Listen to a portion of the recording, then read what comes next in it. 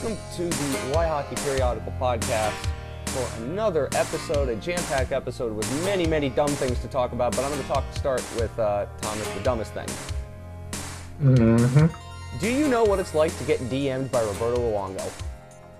No, I do not. I don't think many people know what it's like to be In by any Roberto implication Luongo. of, or any, euphemism of that phrase. It's No. not a euphemism, I'm saying it straight, because it actually happened.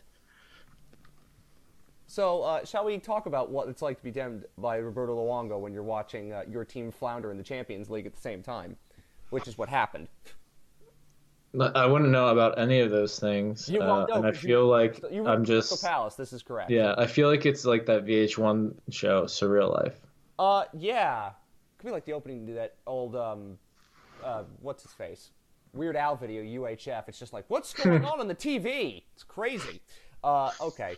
So I'll explain the Roberto Luongo DMs you story because it's very important. I asked him to be on the podcast. I haven't heard back from him since. What a surprise. Like most people scatter. Yeah, just get away while you still can. Don't want to be affected by the taint of this podcast or something like that. Okay, so this will get into something we'll talk about with the Panthers later. I was not pleased with the goaltending, as you may well know. I was not pleased with the way that they've used the goaltending, and I said, okay, why are they sending down Sam Montembeault? There's no reason to do this, and the implication was at the time that they were just going to play Bobrovsky, and Bobrovsky has been, well, bad. So I wasn't really pleased with that, and also, knowing how the NHL is going, you don't want to overwork your goalie in the regular season because, in my mind, I'm thinking Frederik Andersen last year, Andrei Vasilevsky, they admitted they were tired in the playoffs because they got overworked in the regular season. So I'm thinking to myself, okay, they're going to play Bobrovsky all these games until the next back-to-back, which at that time was like 2 weeks away. I'm like, oh, great. Why are they sending down Montembeault? He doesn't need to learn anything in the AHL. He's already good enough at the AHL level. He needs to learn at the NHL level. And a lot of the problems are not his fault because the Panthers' defense, this was after the Buffalo game, is terrible. So I go in and say, this reminds me of Roberto Luongo in 2016 because that season, I think you'll remember, we were worried about Luongo playing too much. And when we got to the playoffs, I was worried about him losing a limb on the ice, to be honest with you. This is also correct. Like, You were worried literally. about that. But that season, he played 62 games in the regular season. He was great, but he played a crap ton. And everybody now, we look back on it with new eyes and we go, he probably played a little too much in that regular season. Why did he have to?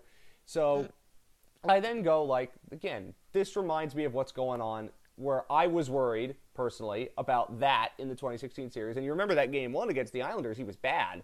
He was great the rest of the series, but he was bad in game one. So and game two was on the second end of a back-to-back because of Yormark stuff. You remember that? Mm-hmm. So Yep. There's so- tons of reasons why the Panthers haven't been good over the years, and a lot of small reasons are like the ownership just didn't want to pay enough to make the ice a little better, or Well, to or they little had to things like play that. The Islanders when a Yormark decided to schedule an unreschedulable concert at Barclays Center.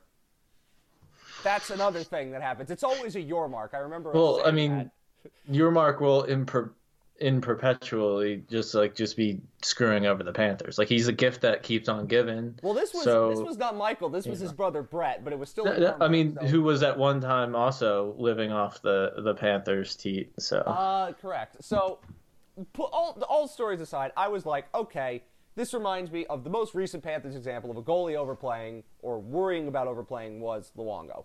So I don't think anything of that tweet. George Richards does what he does with those tweets, and he talks about it, and he's like, I can see where you're coming from. So then I'm watching the Champions League. Tottenham's probably already down 2-0 at this point against Olympiacos, who's a Greek team. Not the best thing in the world. And then I get something in my speaking of long, slick, dark hair. Yeah. Yes. and Greek soccer and Luongo. There you go. Well, Mediterranean, that thing happens all the way. So then I get it because my DMs are open for purposes of, in case I need to set up interviews and things. So I get an interview, I check my phone, it's vibrating, and it says Strombone 1. I'm going, okay, that's Roberto Luongo. Holy shit, why is he DMing me? Yeah, or why did someone make a parody account of him and then decide to DM me? It was actually Roberto Luongo, so I will read you verbatim what he said. I don't usually do this, but I'm. This is why they're called private. No, these are private messages. No, Let's just sum it up. I Let's don't just care. sum it It's up. Roberto Luongo. It's not a big deal. It's not a big deal. He's done a lot of crazier things on Twitter than DM some random shit. First of all, I don't know if it's ever been confirmed he is behind that Twitter account. It has been well confirmed at this point, sir. I can Keep the mystery alive. There are children. There are children who haven't heard yet. Santa isn't real, kids. We're getting in the season. Santa isn't real, kids. I don't care. Sam the Hanukkah man is real. Anyway. Yes, absolutely. So here we go. I don't usually do this, but I'm legit curious. What happened in 2016 other than Game 1 where I was terrible? So I go out and say, whenever I recover from the shock of seeing this, because I'm trying to do this while watching Tottenham Hotspur screw up in the Champions League and a player getting subbed in the 29th minute. The fact that we are watching Tottenham at all. It's important for the story.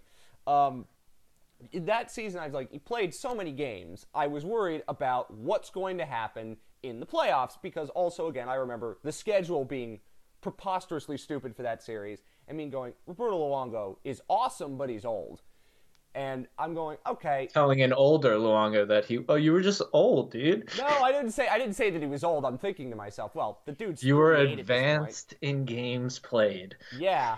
Well, then he's like, I agree with the first part of that statement, no doubt. 50 to 60 games is ideal nowadays for starters. And I'm thinking to myself, Sergei Bobrovsky is going to play more than that, although maybe not based on recent evidence. And I was like, that's the only recent Panthers example I could think of.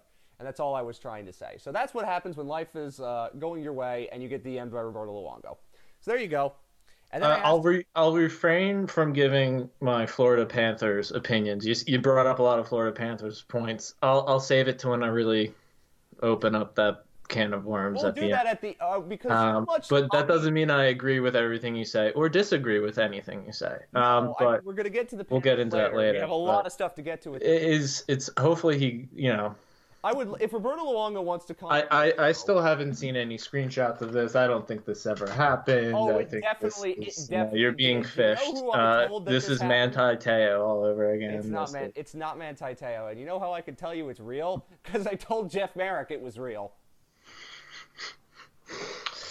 Well, I mean, if we have to get Jeff Merrick on, there's a lot of people that have to get on the podcast for us to become official. We're just always going to be toiling in this, D league until we're plucked out of the ECHL. What's the level? But if Chris Dreger can make it out of the ECHL, what's the level below the ECHL? The SPHL, I guess, the Southern Professional Hockey. And then below that there's like the fighting league. What's the league where everybody kills each other? The federal. The federal. Yes, very good. I forgot about that league's existence.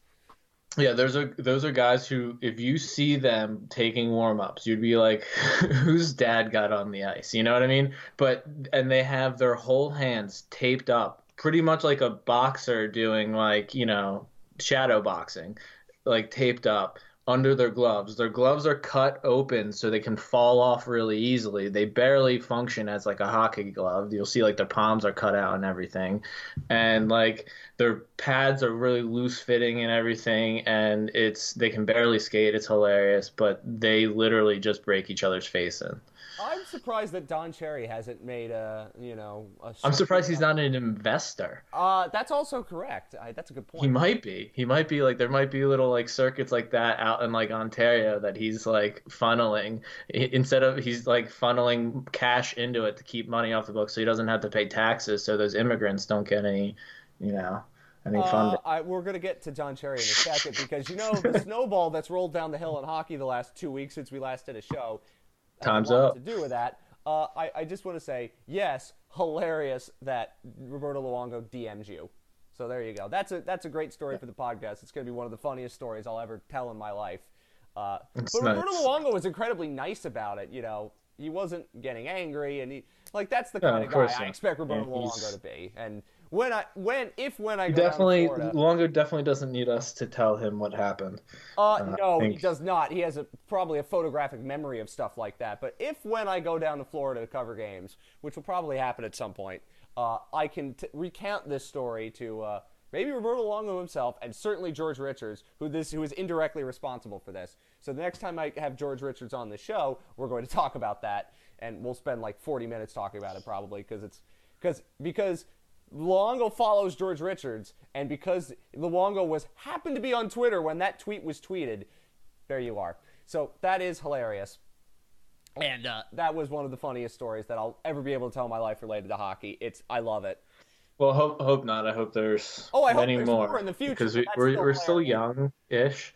We're not Yeah, they're super 26, old. got a ways to go, but I'm still going to say for a long time that I'm going to laugh at that because not many people could say they'd be DM'd by Roberto Luongo, especially somebody who has an Eric Idle avatar and is just a general schlub. But anyway, uh, other things that happen in hockey, the entire concept of hockey culture has been taken down. What was that meme?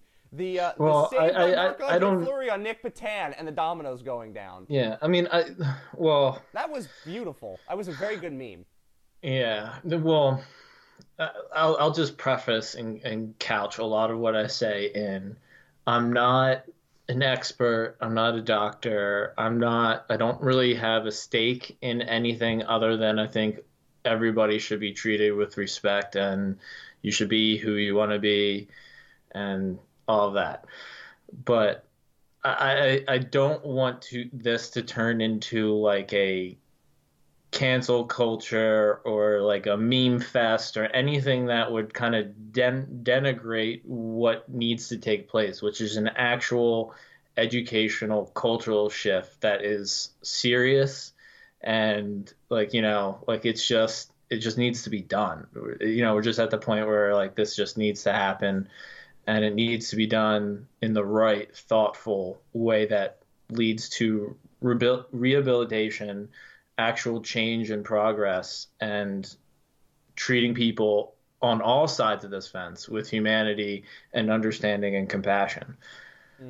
And I don't think it's been like that. I mean, the one meme was funny, but Yeah, I yeah. think people are doing it just it's gallows humor. It's like we see all But I this think about hockey and we're going, we're at God the Almighty, it was worse we're than I at thought. we're at the ignition point right now. But 3 weeks out with the way these media news cycles run.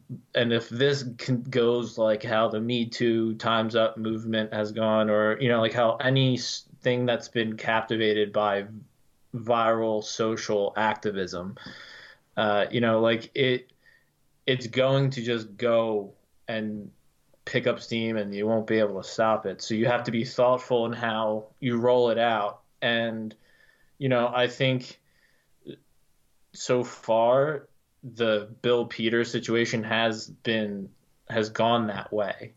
Um, but you don't want that people just rush the course with everything, especially with now these allegations against Mark Crawford. And, he's saying he's not going to make a statement until the process I has mean, been I think finished. people don't understand that the legal process actually takes a long time, Yeah. and that you have to wait for these things to come because there's firing with cause. There could be, again, you're preparing yourself in case you're going to get sued. So there's Right. so much Yeah. of this that And needs then to there's be. actual healing and mending that needs to happen on both sides. And then there's other things that the NHL and the league needs to come to grips with and lead by example. Get rid of Bobby Hall. I was watching a Colorado Avalanche game and they were talking about Bobby Hall coming to town to Denver with the Blackhawks and doing a meet and greet and signing. Why is this happening? And they were just and it was there's just a matter of fact.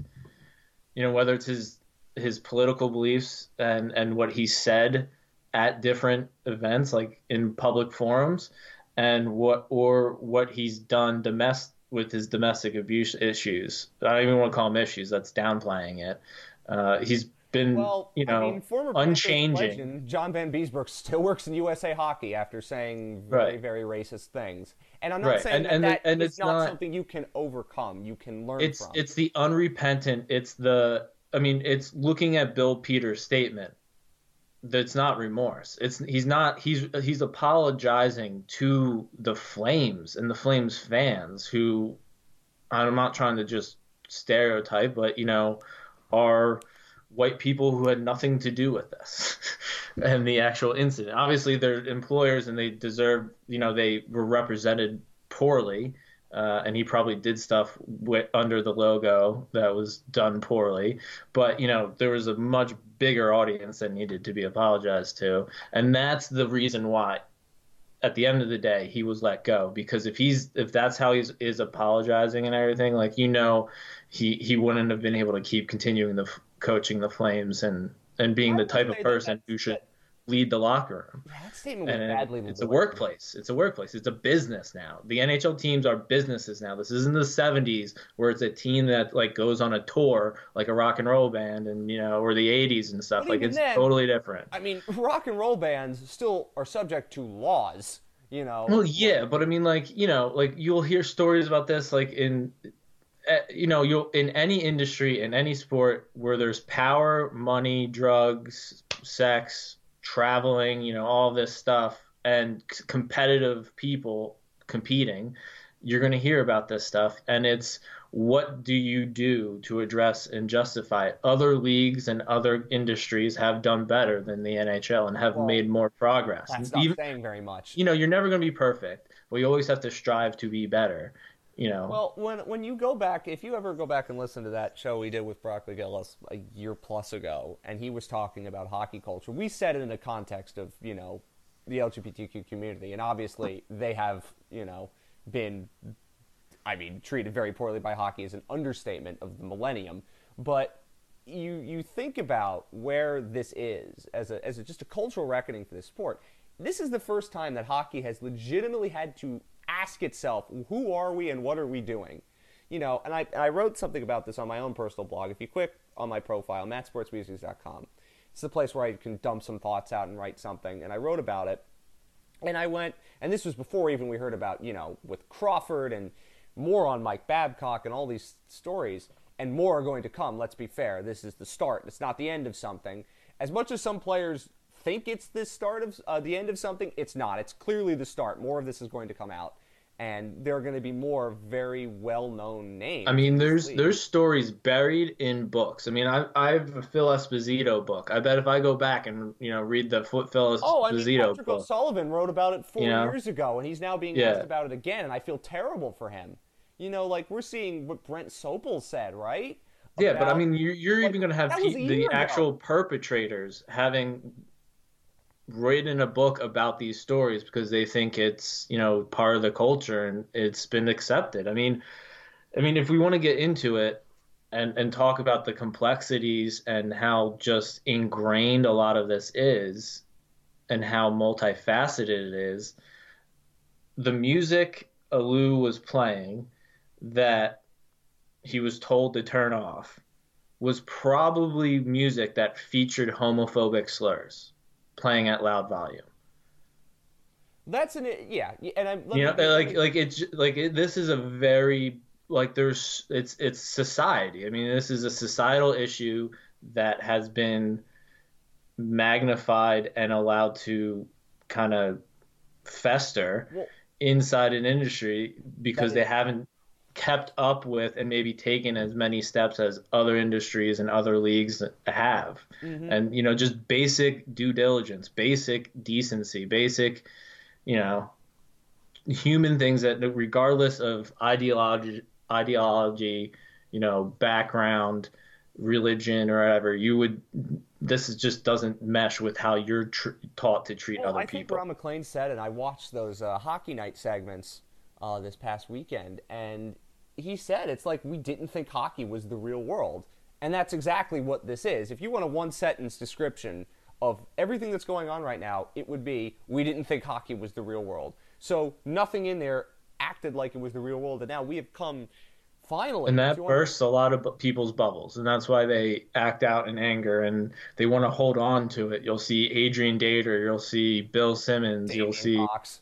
yeah, you'll see these guys lash out because they want to hold on to that bubble they have where they can be a big fish and get, because outside that bubble, they won't get their jobs. They won't get people coming to them, asking them questions, having fans and followers, having readers, comment. You know what I mean? Like that, and just a job. Like they Well, won't be let's in start the with some. community anymore. I want to start with some layers of this because when you look at, I mean, just even hiring Bill Peters, as Brad Tree Living did, apparently they didn't interview anybody else, and Yeah, apparently, yeah. like when let's go for a very recent example, the Toronto Marlies just hired a new coach, and Kyle Dubas made a very clear point of saying we vetted him.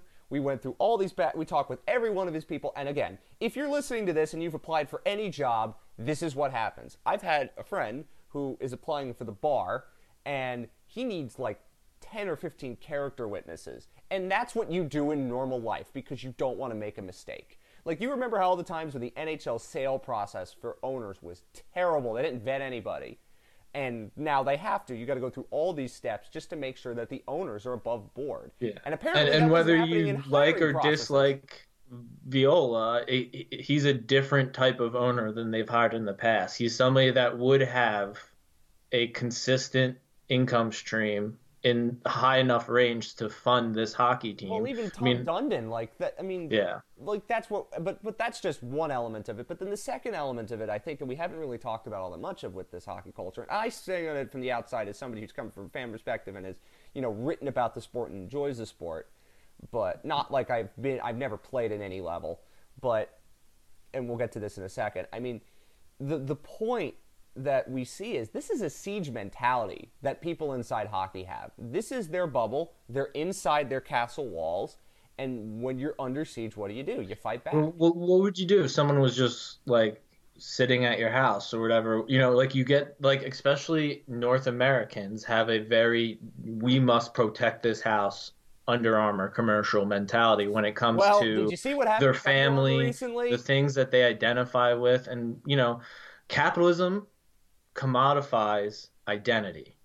And so when like it's just a big bundle of emotional, layers being peeled away that people have to either rectify with themselves or push back against. And some people choose to push back. Well, let's because this, as you say, you have Akeem Alou, you have what happened with Mikhail Yordan and another player. But the other element of the onion that we have to get to is, you heard the story about the PA saying, go through our channels to talk about these issues, and then everyone freaking out and going, no, that's why this problem exists in the first place. It's the culture of conformity, as Brock has said 1,000 times, and we'll have to say 1,000 more, and I feel bad for him because he has to do the same interview 1,000,000 times because there's no one else to talk to in hockey that's been through what he's been through. Yeah, and there's no one that talks about it in as a easily digestible, measurable way. I think he's a straight passing white dude, and it's very digestible for most people who otherwise. That's also another element of it. And again, I feel bad for him because you have to reconcile that, and also like PK Subban, Anthony Stewart, Wayne Simmons, Evander Kane. If Dustin Byfuglien was around, he'd have to talk about this too. It's not fair to these people. Because people use them to justify their point of view, whether it's, they say it's okay or they say it's not okay, or people just looking to them to provide that, like, since they are of a certain, they fit the category we're talking about, so we have to go talk to them now. But then there's also, of course, the element of hockey culture, the element of hockey culture that I absolutely despise the most. It's the, we don't want to be a distraction. It's all about the team. It's why in the NHL, the superstars, some of the most amazing athletes you ever see, Connor McDavid, Sidney Crosby, John Tavares, you name them, are a stack of balsa wood. They're just blank slates of nothing. And in other sports, the biggest superstars are superstars. I mean, it's maybe not with Mike Trout, Millville's finest, but like even then, like you got to be a star, and they don't want to be because that's the culture of hockey, and that plays a huge role when these stories were clearly known, and for years Akeem Alou had to sit with this, and he couldn't say it because he felt fear that retribution would come, because that's what hockey would do to people like that if you step out of line, if you are even slightly bit different, and that's horrific. That's horrific. Now, I come from a mindset, personally, as a very staunch individualist, somebody who never went along with the crowd, never gave in to conformity. That's just who I am. But this sport has to give up on that at some point, because this is a new generation of players that are coming up in a world where that's not how it works. And I'm glad there are some players who are, PK Subban does this, of course, and there are other players who are starting to do it more, and I want to see more of it, obviously. We all want to see more of it. You can be an individual. You can be yourself. You can have your own brand, as much as I hate that term, without, sacrificing the team stuff. You know what I mean? But it is a culture that gets perpetuated because the only people that are allowed in hockey are people who have already been in hockey. People who played, they become coaches. They have kids, they come in. The cycle repeats itself. And Yeah, I mean the barrier to entry is high in financial terms, in time commitment, in travel, and in everything. Like you look at it's not a sport. It's not a sport you can practice at home. So to continue to move up to the levels that, so I mean, a lot of kids drop out by the time they get to high school because it's a lot of, it's a lot of commitment, and just to practice, you have to go spend a lot of money to get ice time or build a rink, or you can't play in your backyard. I mean, you can, but it costs a lot of money. But it's not the same. No, it's not. And I think you can do the roller hockey. You can play on your feet. You can do mini sticks on your driveway, but that's not the same thing. Yeah. I mean, but like that's the part of the culture that it just has to change, and it's going to require people in the sport giving up. It's also what happens when people who have had power and want that power are forced to reckon with the fact that they might have to give it up. Not because they want to, but because the forces are making them give up that power. And that is a hard thing for a lot of people to do. And you talk about it, like these people, Mike Babcock, I mean, some of the things that apparently he's done they're not mind games. Trust me. I follow soccer. The coach of my team is Jose Mourinho. I know what mind games are. Mind games are saying to Dele Alli, why is your brother playing and not you, or something to that effect. That's a mind game. That is not actively hurting somebody like Mike Babcock going to Mitch Marner saying, give me a list of the players you think give the most effort, and then I'm going to go tell them. That's mentally damaging. That's not a mind game. A mind game is something like what happened with Dele Alli in that example.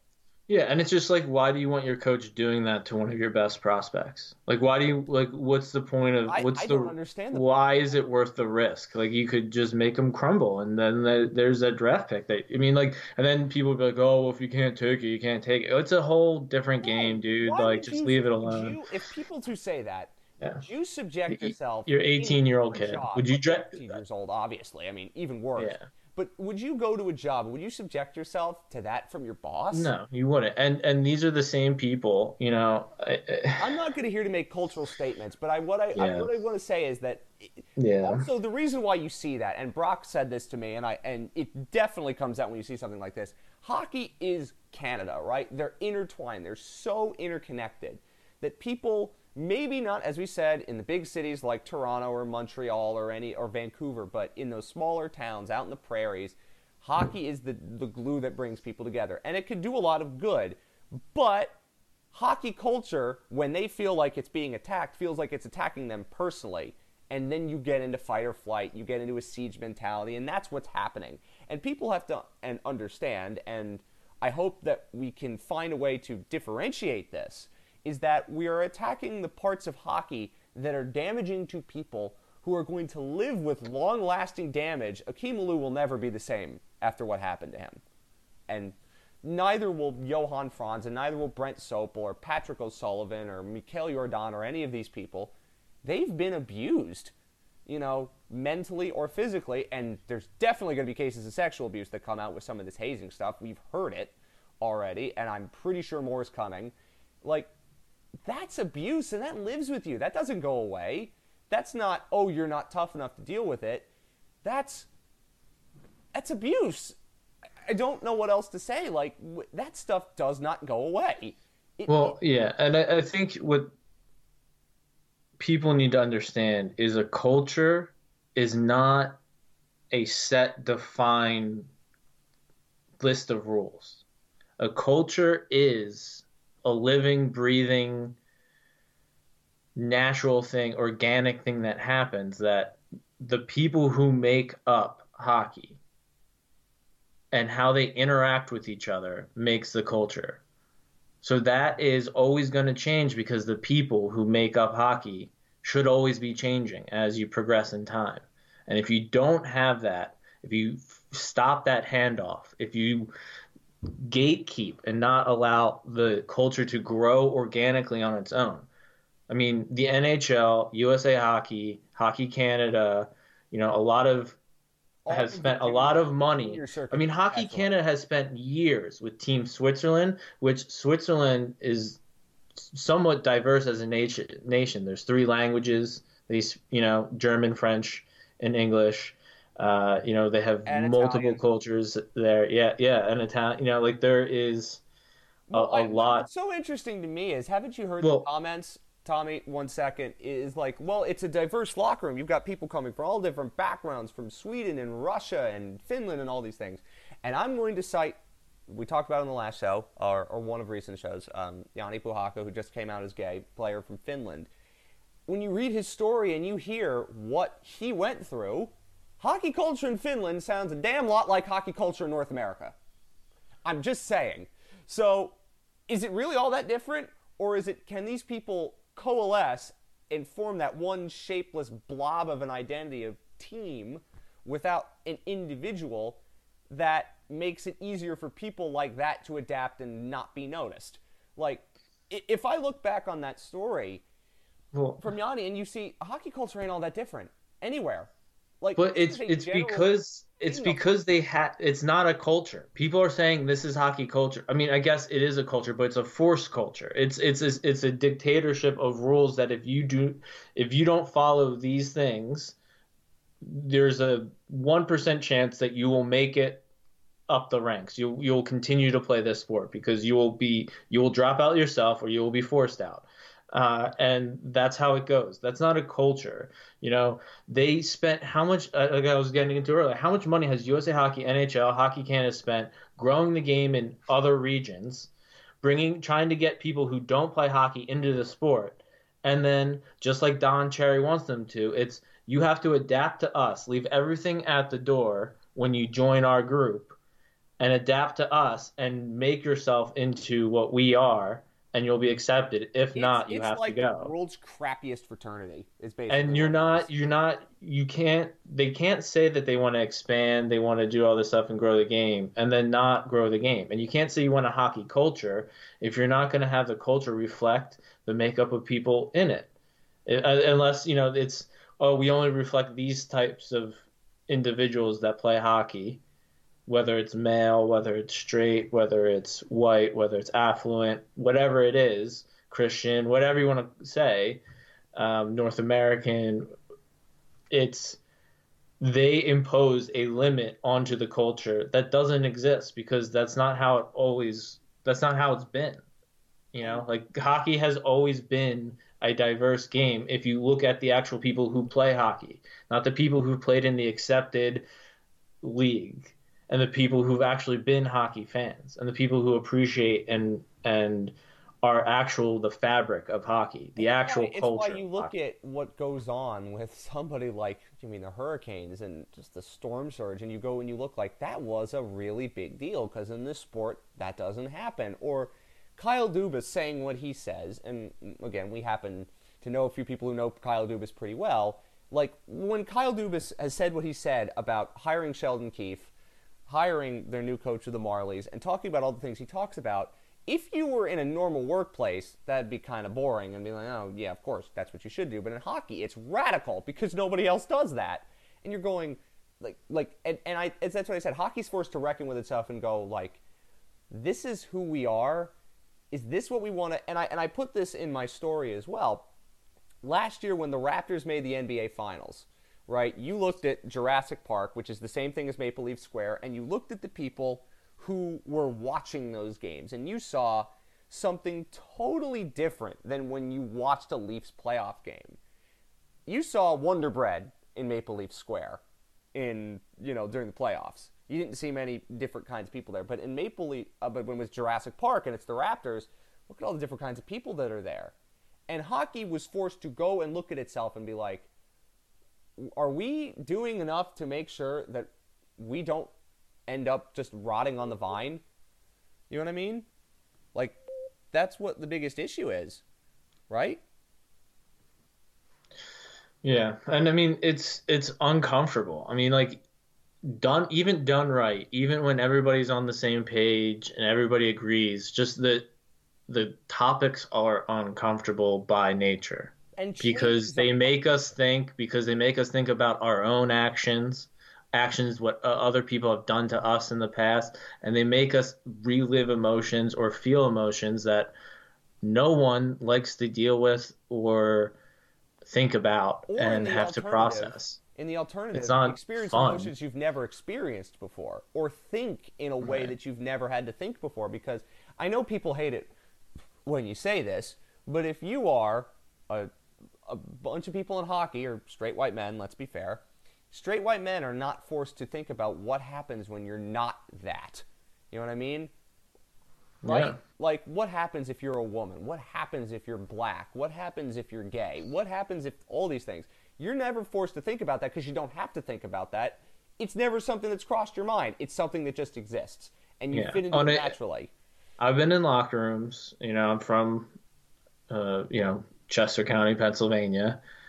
It's one of the affluent counties of Pennsylvania, next to other affluent counties in the Philadelphia area. And growing up, I've been in locker rooms, and it's majorly 100%, you know, white, straight. The families are all similar.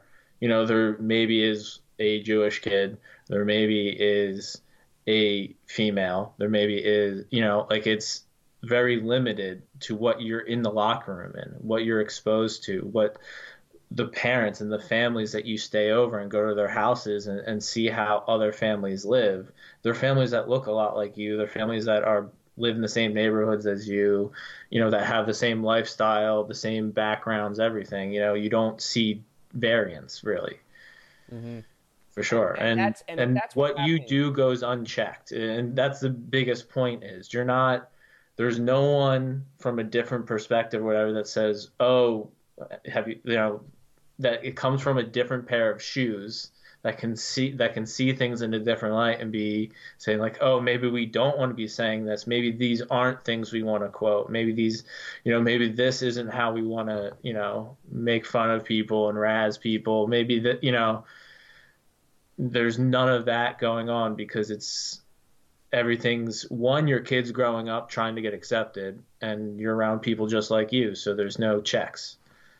There is nobody to even offer. It's not even to tell you that what you're doing is wrong. It's to offer Yeah, I another mean, perspective. It's to offer, say, right. what if you lived life this way? Yeah, and we're not saying that, I mean, because like we said, with the music, with a lot of things that Oh, are said in there are so music, many all cultural types of layers music, of homophobia and that you have to tear yeah, down. and the and what it's not, and like Dan Carcillo has come out and said, like I've said and done things in the past in the locker room, outside the locker room, involved in hockey that I wish I didn't do, that was wrong of me to do. I've been in similar, like your teenage kids growing up in a locker room where things are Teenagers don't have done the a certain ability way. honestly, I'm not saying the teenagers don't have the ability to think for themselves because they do, but if you're putting them in a Yeah. culture like that, they certainly don't have the ability to think And for it's themselves. not about have you committed this act. It's have you committed this act and continually seen it as okay and continually redone that act or continue that behavior, continue that abusive behavior. Have you continued it into recent history, and are you likely to continue into the future? Listen, That all we all ask has to you be to considered. do, and it's really hard for a lot of people to do this, but we ask of people to do this. If you did something wrong, it is really hard to say, I'm sorry, I screwed up. But if you do that, then you know what's going to happen? People are going to say to you, okay, and then we're going to give you a chance to change. Dan Carcillo, who I want on this show very badly, if we can get him on, I would love to have him on and talk about all these things because what he's doing right now is something I admire incredibly so, and I know you do too. Like, if you're going to be like him and you admit, yeah, I did some things wrong, but now I'm going to make up for it. I'm going to change. If Mike Babcock is going to say, you know what, I screwed up, I made bad decisions in my past, not just what happened with Mitch Marner, but with a lot of other things, and I'm going to say, like, you know what, I'm going to try to learn. I'm going to try to change some things. That's good. You know, if Mark Crawford, if it turns out he did all these things that he's alleged to have done, and it's very likely that he did, if he comes out and says, you know what, I screwed up, that was something that in the past I thought was okay, it's not okay now, we'll be able to reaccept you and rehabilitate you. We'll be willing to give you second chances, but you have to earn the second chance. And the problem is in hockey, a lot of people never wanted to admit that they were wrong in the first place or that there was a problem, and that was the Don Cherry thing. And when Don Cherry got fired, I know it's not directly linked to Mike Babcock being fired and the Mitch Marner story, but you can see now going back on it, Don Cherry being fired was the first moment where hockey, as it was constructed, had to start to reckon with itself and be like, what are we? What are we doing? Why are we here? What do we want to be, right? And now, here we are 2 weeks later. The segment where Coach's Corner would have been is to talk about racism in hockey, is to talk about abuse in hockey. I mean, it's not going to change overnight. This is going to be a slow burn.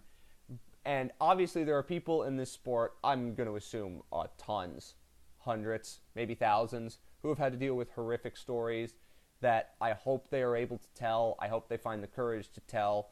And I hope people find the courage to say that this sport can do a lot of good for a lot of people, but you have to weed through the tough stuff first. And no area is perfect. All sports have issues. You know, a lot of these are society reflecting on something like this. But sports are real life. You learn about real life through sports. I've learned a lot about real life through sports. Sports are not an island unto themselves. Nothing is an island unto themselves. Yeah, and like, you know, I think at the end of the day, this is long past due because of decisions at a level, at the NHL level, that were already made. They wanted to expand the game. They wanted to grow the game. They've done that, and now this is on them. The players, we've heard for a while that, you know, players today are different. They have to be, you know, like they just see things differently, and that's just the tip of the iceberg, obviously. But it wasn't hard to see this coming. It's. I mean, because of the way that of how hockey players act and how this sport has been, I mean, there's going to be a lot of stories that are going to come out all at once, and it's going to feel like an avalanche. It's going to feel difficult, but it's going to be for the greater good of so many people in this sport to feel like they can now feel comfortable being involved in this sport. That's what I hope happens. We're going to have to post when we stop this discussion and pick up hockey talk. I think there's been a few people who will want to skip through it, and that's fine. They've probably heard enough of this, and they don't want to hear our opinions. And, you know, that's just the way it is. It's important for us to say it, but, you know. Well, it's also because this is going to continue to happen. And for me, it's so hugely important because, obviously, as an openly bisexual man and somebody who cares a lot about, you know, queer people in sports, with hockey having basically no one, it's a big deal. And also, you know, this sport, if it wants to survive, it cannot take its privileged place in Canada for granted. And it clearly has because of what I talked about with the Raptors. This stuff's going to have to be done. And I hope now the NHL realizes it has the power to do that. It has the opportunity to do that. Hopefully, whether it be with Akeem Alou, whether it be with what's happened elsewhere, this can be done, but they have to be willing to make it happen. I think they can. I think they can, but much more needs to be done, and this is the start. This isn't the end. This is the start of something. And no, Jay Bouwmeester, this is not people cherry-picking. This has happened to a lot of people. Maybe you were one of the lucky ones who didn't have to go through this, but this is not the end. We're not even close to the end. I think we have to. Telling people that 300 stories he's been told, and a lot of them are people who don't want to tell them publicly yet, and that's perfectly fine. But more is going to come, and it's going to force us again to reckon with what is hockey. What are we doing in this sport? Are we giving people the opportunity not just be the best players they can be, but to be the best people they can be? And that's what I hope is happening, and that's why, again, when you hear what Kyle Dubas says or some of these other people, you feel like it's such a sea change, but it's really like, oh, hockey's just catching up with the rest of the world and the world around it. And as I said, I hope that this is the start of something better for this sport. I hope it's the start of people healing inside the sport who have been damaged by it, who didn't sign up for that, and obviously did not expect to go through that. And there are tons of people there. Hopefully that's what we see. Hopefully that's what happens. And we can move on to hockey with this transition.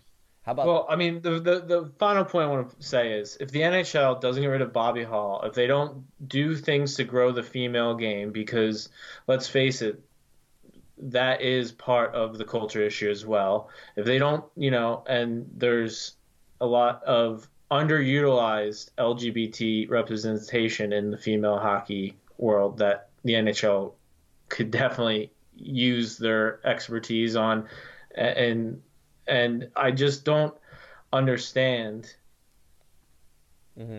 how this won't be. I don't know. I think we've said the same thing about this for the last 3 minutes. So I guess let's also yeah, focus on one more thing as we transition away from this. When Dan Carcillo talked about the best coaches he had, and he mentioned one of them, Joel Quenneville, I was like, okay, good. I don't have to actively hate the coach of the team I like now because he did things. yeah. It's it's only the ownership. That's a good sign. That's a good sign. Well, also, as I said, it certainly looks like, as we said, that some coaches have been able to evolve with the times, even though they've been in the sport forever. Others, like Mike Babcock, clearly have not. I want to But talk if about the NHL doesn't really start making changes with the Bobby Hall, the female hockey and stuff, they're not going to be sincere about whatever they do with this situation. It'll all just be optics. It'll all just be to smooth things over and to it's only going to be real change if the NHL starts with themselves and what they can easily control, and that's Bobby Hall's cut off, all those past people we know of that just are Bobby Hall level bad are cut off. Like we gotta, Panthers need to be a little honest about Potvin and Van Beesbrook. Yeah, Van Beesbrook, and their USA Hockey needs to be honest. To a lesser extent, and there's that too. Yeah, I mean, and some of it also comes from my Steven Camper. There's like hockey. Like I cannot, in some ways, yes, what these actions are heinous, but hockey culture allowed people to think that this was okay.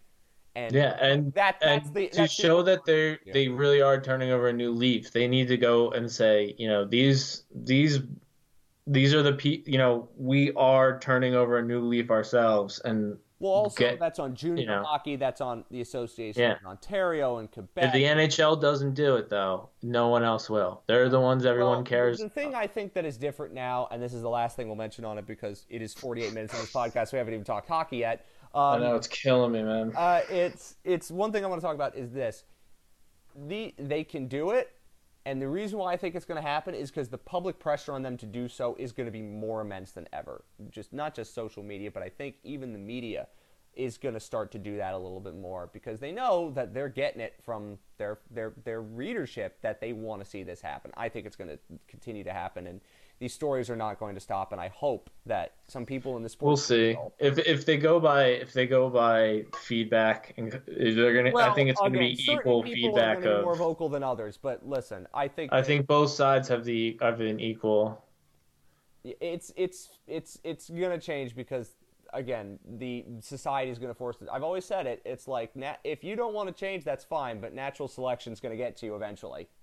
Society is going to get to you eventually. Like these things change, and if you got to be willing to adapt. That's what humanity's been so good at in order to get to where we are as a species. Anyway, let's talk about actual hockey because there are hockey things to talk about. The Devils are terrible, and they fired their coach. That's a very amusing thing because so many people thought the Devils might make the playoffs this year, and no, they're not. Yeah, I mean, I think John Hines he had a lot of pedigree, and I'm sure he's going to get another crack at it. But most NHL coaches don't do well in their first gig. So, we'll see how it is. I think, but the main issue is Shiro has done well, but hasn't built with the same amount of speed that he's traded with. So he's brought in Hall and Subban and Schneider. Mm-hmm. I don't know if Shiro was Schneider. I can't remember or not. No, that was Lou.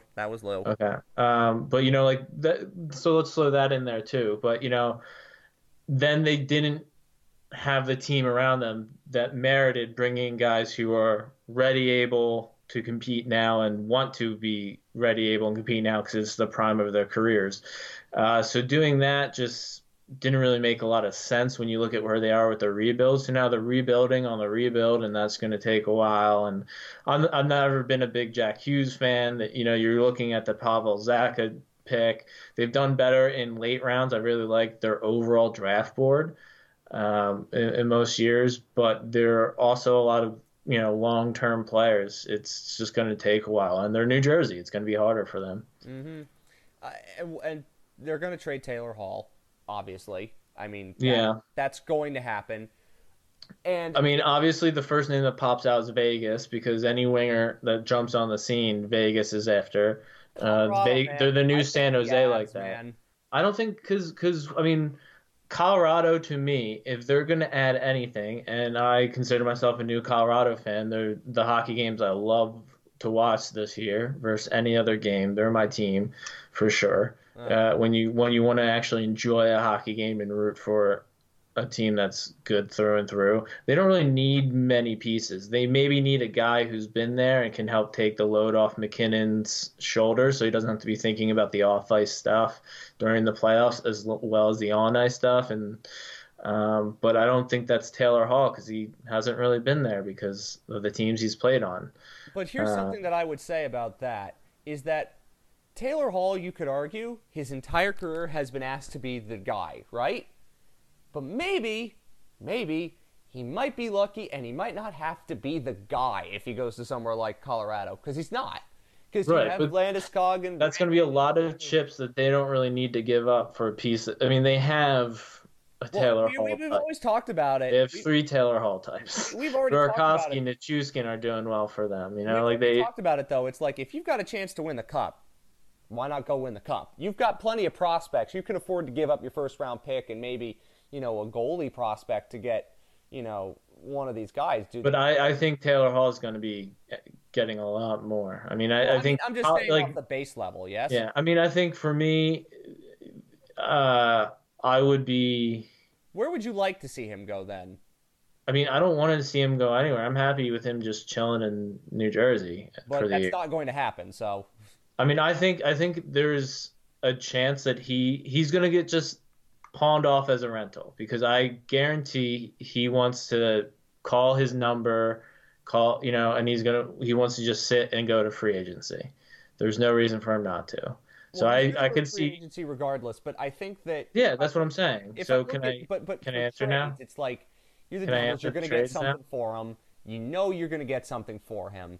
You get something for him. Hall has a chance to win a playoff series. That'd be nice for him. And then, hey, the team that has him might still win the draft lottery. Yeah, no, I get that, like, Hall's going to get traded, but I think he's going to get traded as a rental, so, like, he's going to get traded as a rental, although... Can I answer? I'm setting up you're repeating yourself, because I'm thinking about... I'm trying to give you a team that I think is going to be a weird place that he ends up, and you keep cutting me off. I saw a link from... You keep cutting me off, dude. Like, can I just say what the team is? What's the team? The New York Islanders. You know what? It's funny because Eklund said that. Yeah, but I'm at least saying I made it up and not charging you for it. Okay, very good. I'm literally literally think of a team that would be willing to pay the price to rent Taylor Hall to go big on a year, and it's Lou, who's traded for him already. That was Shiro. Oh, that was Shiro. See.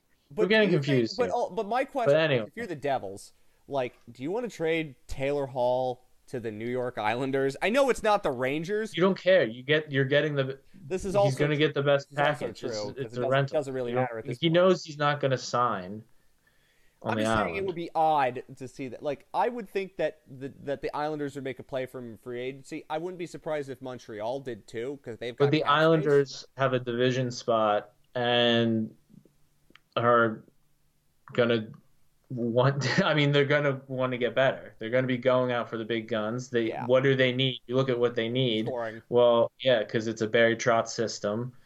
Barry Trotz, Taylor Hall has done well where he's had to carry offensive loads. He wouldn't have to carry all the offensive load because there's Barzell, there's somebody else who can get up and down the ice. He doesn't have to lug the puck everywhere for everyone. So, and they have good finishers. They have Anders Lee. They have I love Anthony Bouvier. I think he's got Yeah. I really like him. So I think, he would fit in well there, and he would be a guy that would take them from a team that makes the playoff on a good regular season to a team that can win a playoff series if they get the Barry Trotz, of playoff pass. Yeah, that would definitely be interesting. Because everyone's talking about Edmonton. Good luck. Taylor Hall is going to go back to Edmonton. I don't think that's going to happen. Because that just would be something he'd have to deal with. Yeah, as I said, at least for the rest of this, Montreal, those are Nashville. I could see happening because it's David Poile, and that's what he would do. Would you not be surprised if the Predators tried to pull something like that off? I don't think the Predators have any chambers left in the gun. I think they've picks. They've wheeled and dealed. I think they need to stop wheeling and dealing because they keep shedding valuable pieces they need by wheeling and dealing many for one or 3 for 2 and all that stuff. So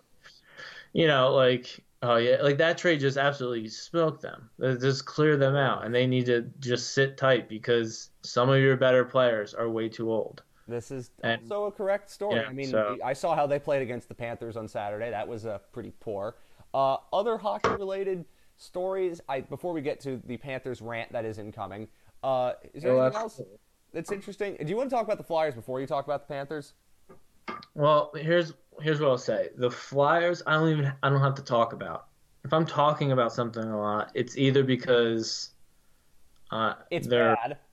Yeah, right? That's what we do, right? Yeah, that's basically just try to fix problems. There's no real problems for the Flyers to fix, and they don't have any expectations. So the other part of me talking about is if I think they have high expectations or there's a lot of expected of them. The Flyers just need to hit the playoffs, get that playoff revenue, or at least be in the playoff hunt all year. How about the Flyers for Taylor Hall? I don't want to. I don't know how they would do it. They can't trade for him now. They don't have the ability to do JVR that. Prospects. Yeah. They have the prospects. But again, it just the Devils and Flyers trading. This doesn't seem like a thing that could happen to me. I think he could be a free agent signing. Though. That's something I could say. Also, did you know that since we did our last show 2 weeks ago, most ambitious crossover episode in history, the Florida Panthers are 2-4, and one of those wins came when they came back from a 4-0 deficit, and the Flyers are 5-0-2. I think is correct. Yeah, I would. 5-0-2. Yep. Oh, what a wonderful world! Because they're a team that has a lot of older veteran players that are still pretty high quality. They have a a prime age core like Couturier, who's one of the best centers in the game. He's going to win the Selke this year. He's going to. Yeah, I think so. I think so. Which he should. Let's be fair. And he's kind of having a year that Taylor Hall won an MVP with. If you know what I mean, he's having that year. But it is a privilege to watch him play. It's just beautiful. He just has a lot more support, so I don't think he'll get the same. No, he's not going to win you can't win the Hart in the year that McDavid and Draisaitl and Pasternak are doing what they're doing, but he's going to win the Selke. At this point, he's going to win the Selke, and that's perfect.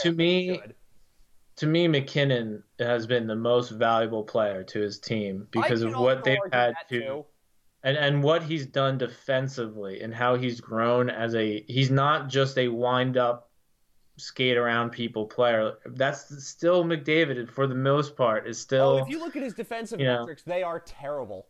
Yeah, so, McKinnon's becoming a progressing and turning into that Crosby dominating star, or Bergeron even in a way like that.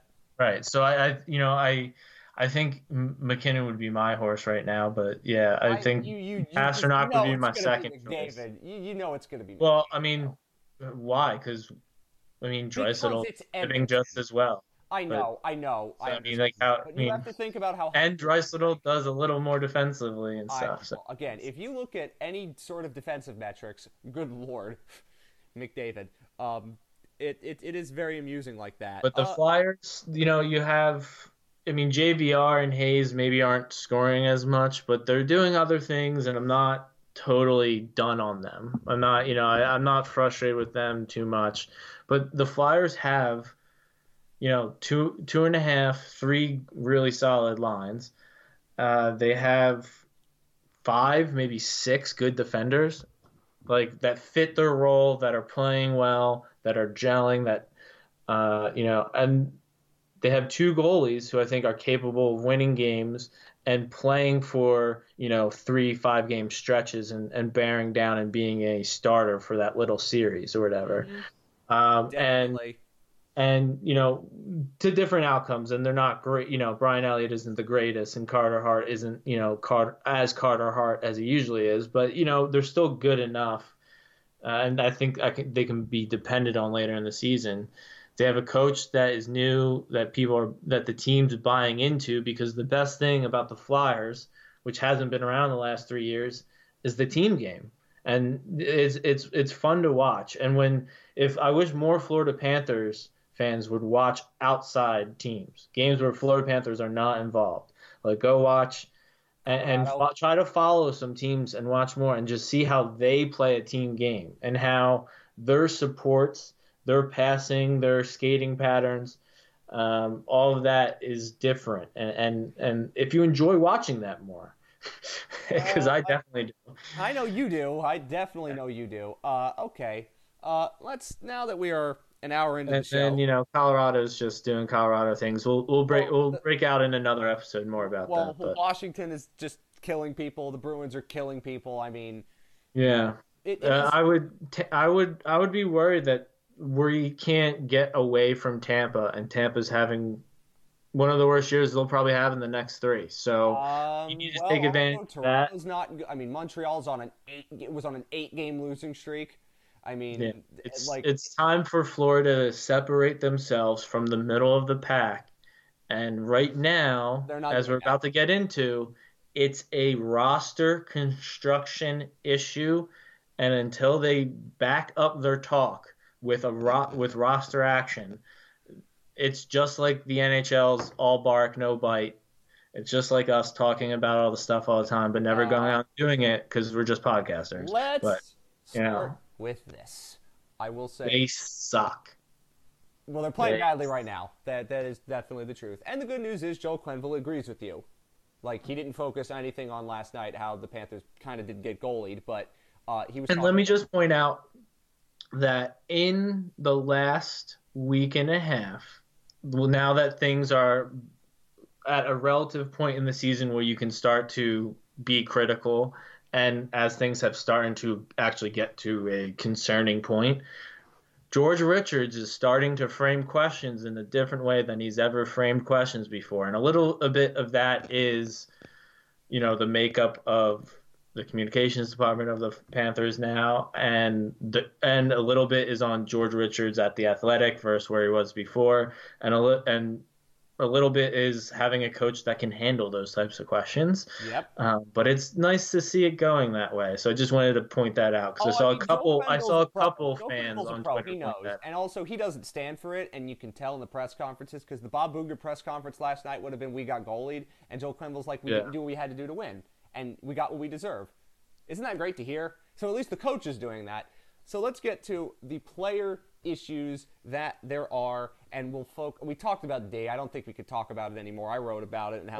I think we have to. I mean, because that's the issue is there are 5 to 6 people who at the end of last year I said needed to go. We reached the point of diminishing returns with these players. Yes. They have to go. We are being crippled by putting them out there. And right now, they're still playing. We have Quenneville, who wants to play Chris Driedger and Sid Bobrovsky to send a message. But Pysyk is playing way too goddamn much. Well, because the other option... Mike Matheson has barely taken a shift off, and he blows. He's one of the worst defensemen Florida has put out recently. Like, I want Jason Demers back. I want Kulikov back. I've seen Kulikov play better this year than I've seen Matheson play. Yeah, and I'm a guy who loves Kulikov, but came to grips that Kulikov wasn't a good defenseman for the Panthers, and it needs to happen with these now. Brown's finally out of the lineup, but it's only because Uyghur's healthy. Back. And Uyghur, since he's coming back, is going to take a while to regain his form, and he may not regain it to that. I don't think he's one of the best players in the NHL. Good in the last couple games, but obviously he's made them look not like a complete tire fire. He's a top 4 defenseman, and that's a big help on the left-hand side where they don't have a top 4 defenseman. They don't have one top 4 defenseman on the left-hand side right now. Yep. Outside Uyghur, who's a righty and playing aisle position. Yep. And probably would do a lot better on the right-hand side. I would think so. Well, I don't want to say that. Well, I mean, handedness is not a big thing, but it could definitely. I mean, that's the thing with I agree with you, because Ekblad is playing really well, but again, he can't do it himself. Well, obviously, he's not the type of D that. No. Again, Ekblad at his best still has the weak. They all 7D have the same weaknesses. There's not a defender out there that has I would say, very good to great defensive awareness. There's a couple defenders that have average, like better than average to maybe good defensive awareness. Strowman and Uyghur probably. Yeah. Ekblad's getting to be, Ekblad's average. The best and then everybody else Ekblad is and low. Uyghur are their ability to break up plays entering the zone. That's what they're really good at. But, yeah, no one's good in the zone. And Strawman's good on the first pass when he has time and space. And then if you have to deal with speed, then it becomes an issue. Uyghur's pretty solid on the first pass. Yandel's solid on the first pass if he's stationary, which is weird. But he's a stationary player. That's why he's good on the power play. That's why he's bad at agility and pivoting. But again, how am I, someone who is not as talented at hockey evaluation as the people who are hired by the Panthers, let's assume, how am I noticing all this stuff for years? I mean, this is once again me being, unfortunately, 18 months ahead of the Panthers, and because of that, the Panthers are possibly pissing away a year where they need to make the playoffs, and they could have made the playoffs. Last year, they could have made the playoffs. The year before that, they could have. They had it. They shot themselves in the foot. They did something stupid. They pissed it away. They did it themselves. And we're downward trajectorying that way again. Like, it's unbelievable. It's the same shit every year. Like, I can't believe it. It's a little different. Like, this year they kind of started out well and stuff, but they were just picking up a bunch of loser points to make it seem better. And like, yeah, they have Huberdeau playing top end hockey. By the way, everyone needs to vote Huberdeau for the All-Star game this year. Please, it's his turn. Get him to the All-Star game. He's earned it. He's maybe not his mustache, but yes, I agree with you.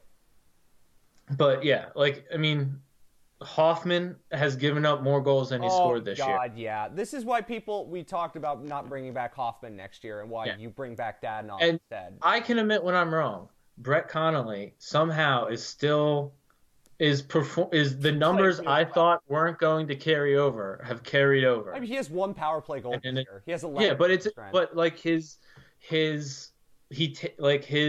shooting percentage is very good. The shots he takes are the same sort of weird. Like, I wouldn't say he's a good shooter. I would say he's a weird shooter, and goalies can't handle it. And that's good. Like, the outcome is still good, but I wouldn't say he has a good shot. I would say he's like got this weird, unique slingshot. If you look at him in expected goals, like, he's crazy. Really good.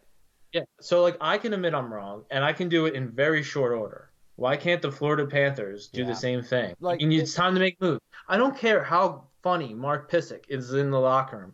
I don't care that there's people who like him on the team. I don't care that Vincent Trocheck is well liked. Like, we got to make some decisions and get going here. Borgstrom hasn't done shit. for the franchise yet. He was just featured in Corey Pronman's People I've Messed Up On, and Henrik Borgstrom was one of the people he had way too high. And he's like, I should have seen it. He was a second year entry level. He never put up the numbers in Finland, blah blah blah. And then when he did well as an older kid in college, where like that's kind of common. And there's a ton of people who never touched professional hockey who put up those numbers and play that well in college. And then with the development and stuff, it's just there's Panthers need. I'm not saying Borgstrom's a bust. I'm not saying Trocheck can't turn around. I'm not saying Matheson is not worth something on the trade market. But the Florida Panthers need to keep taking steps forward. Just like the hockey culture, we talked for an hour about how you can't just be stuck in neutral. You can't just, or in the same gear, whatever gear you want to call it. You can't just stay there and when you're losing constantly or things just aren't as good as they could be, not do anything to get better. You can't atrophy. And the Panthers constantly take like one step and atrophy, and then because of that they fall 4 or 5 steps behind, and then they get up the courage and they save up the change and they convince the owner to finally spend money, and then they take a step forward, but they ignore all the other stuff, so then they atrophy again. They have to make and it's happening defensively. And if people are going to say, and we're going to talk about Bobrovsky, has he been bad? Yes. He's been bad. I'm done. He's been fine. He's been fine. Seriously, look at his numbers. His numbers would literally be better, average to better than average, if you take out the fact that the Hoffman, Trocheck, some of the other forwards like Sevier, and then just human error. That's going to happen. And then the defensive mistakes. There's at least one forward and one defensive or 2 defensive mistakes. There's 2 goals a game that any goalie would probably give up because the forwards keep missing an assignment. The defenders keep missing an assignment, and one of them goes in. But it doesn't matter. Bobrovsky's eventually going to let one in. Dreger, Montembeault. We could get the ghost of Curtis Joseph. 2 of them were not his fault. I would say 1 wasn't his fault. 2, I mean, hit the breakaway. I would say it's a breakaway, so it's not really his fault. But he did not look like an NHL goalie on the breakaway, no. and that's kind of on him. He just literally swam and got fooled on nothing. Like I was a no hands defenseman who played at a AAA level. And that's he just basically moved the stick blade and he just bit hook, line, and sinker, swam. There's that. And then the third goal, the glove goal, was just like a nothing shot. Yeah, the defense was puck watching. The team was puck watching, not just the defense. Yeah, he shouldn't be allowed to just peel off the wall that easily. He got bounced off 2 Panthers, that shouldn't happen. But that was a very savable shot. And again, he looked like an AHL goalie with his glove on that, and he's just going to continue to get exposed. But they need to get better goaltending. Sure. Yes. They need to get better goaltending, but they're not getting bad. The biggest problem on the team. And it's not the goaltending isn't bad, and you can understand why the bad goals happen from a goaltending perspective when you can't trust the people in front of you. Yeah. When you're trying to outplay, when you're trying to play with the skaters, when you're trying, there are some games where Bobrovsky is very adventurous, slides around a lot and stuff because he's actively trying to guard all the spots at once. And as a goalie, you just can't, you have to be focused on the puck, tracking the puck, be very, and especially Bobrovsky. I've seen him for a long time since, he's come into the league. I've watched a lot of his games, always loved him. Mm-hmm. So that may be biased, but he needs to not be focusing. That's why he did so well under Torts. And when Columbus didn't even have that great of a blue line, but they had a blue line that played well together and played well in the way that Bobrovsky needs to play. Mm-hmm.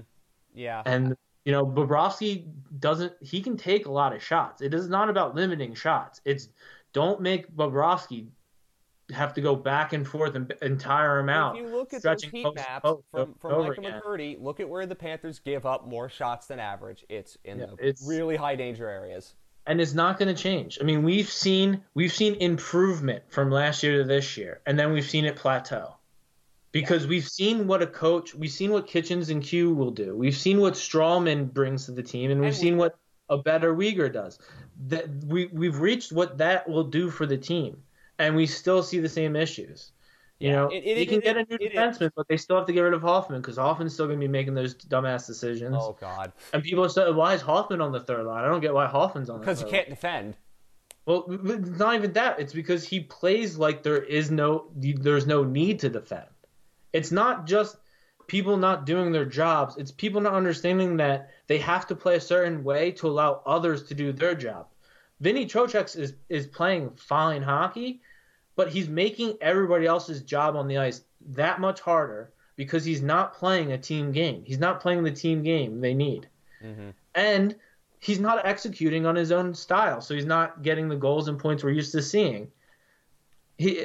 There's a lot of being brushed and swept under the rug right now when Florida Panthers, because they had the good start and because they happened to be sitting in the right spot at the right time in the playoffs.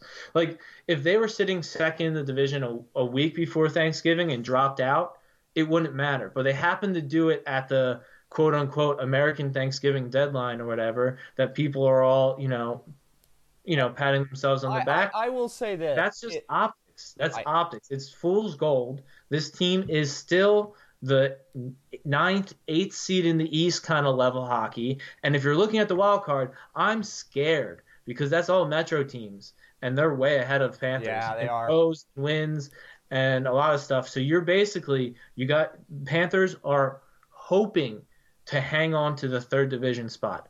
And a week ago, they were on the, 2 weeks ago, 3 weeks ago, people were talking like this was the best year ever. And now, we're talking about hoping to hang on to the final, because it would be the 8th spot by points wise, the final playoff spot. They need to do something, and I will say that the trade market is sludgy, but they still need to do something. I don't have much desire to watch. I mean, I watch games because I feel like, I don't want to give up on everything, but I mean, I was so hyped for this season. I thought things were coming around, but they're plateauing, and typical Panthers stuff. When they plateau, it's that way to the end of the season. At best, we'll do some stupid bullshit at the trade deadline, which is like rearranging the musical chairs on the Titanic, and then we'll flame out, mate. I mean, like, they need to do something because look at the building; it's empty. Oh yeah. You think that they're not losing some? You think they're not coming out flat and they can't put down their 60-minute effort because there's like 5,000 people in the building? Half the people aren't there for hockey. They're there because they need to do something with their kids, or because it's a cheap date, and they can just walk around and talk or something. Like, I don't know. Like, it's, man, it's what is the point of doing this podcast and what is the point of watching these games and stuff if this team, with all the money that they're throwing at it, with some of the better hires, with the best prospects they've ever had, with the best players they've ever had, playing at the height of their career, if they still are, it's the same result. What's the point then? Definition of insanity, et cetera, et cetera. Yeah, so I mean, like, they got to do something because they're falling behind, and so they only have to make the changes that they should have made. Like, Stillman should have a quarter of an NHL season under his belt, should be comfortable, should start to have his minutes turned up, or we should start to know what he is capable of. Instead, he's nowhere close to being able to take NHL games. That would have been one of the 3, maybe 4 defenders that Florida needs to change over by next season. And the problem is, if they wait till too long, it's not that they need to have one defenseman this year, but they need to have like 3 or 4 new ones next year, or they're going to be screwed.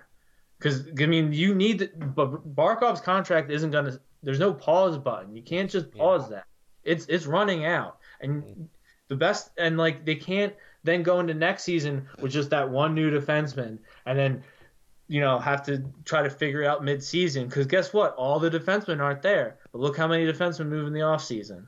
Yeah, this is an urgent concern. I said it a week ago, and it is still urgent because I'm just tired of saying this stuff every year.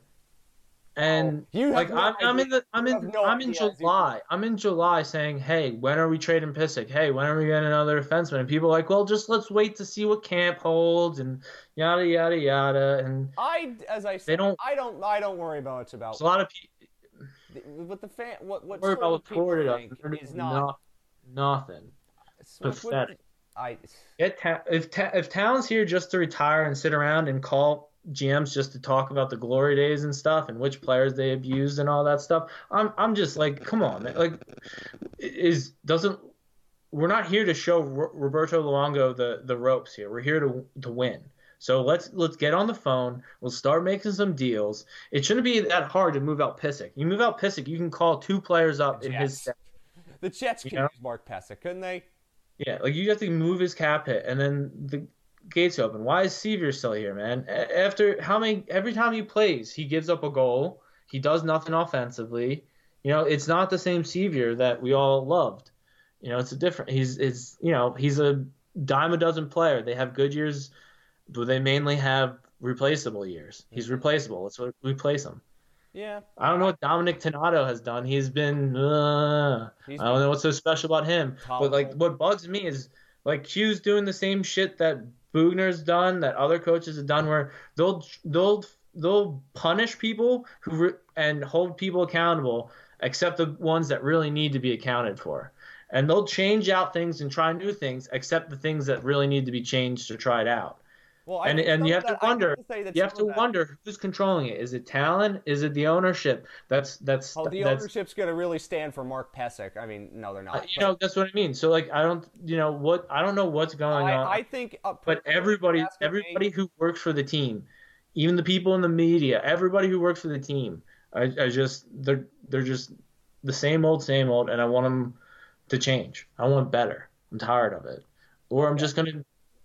Flyers, Colorado, they're auditioning right now. More entertaining product. I am a consumer. Make me consume.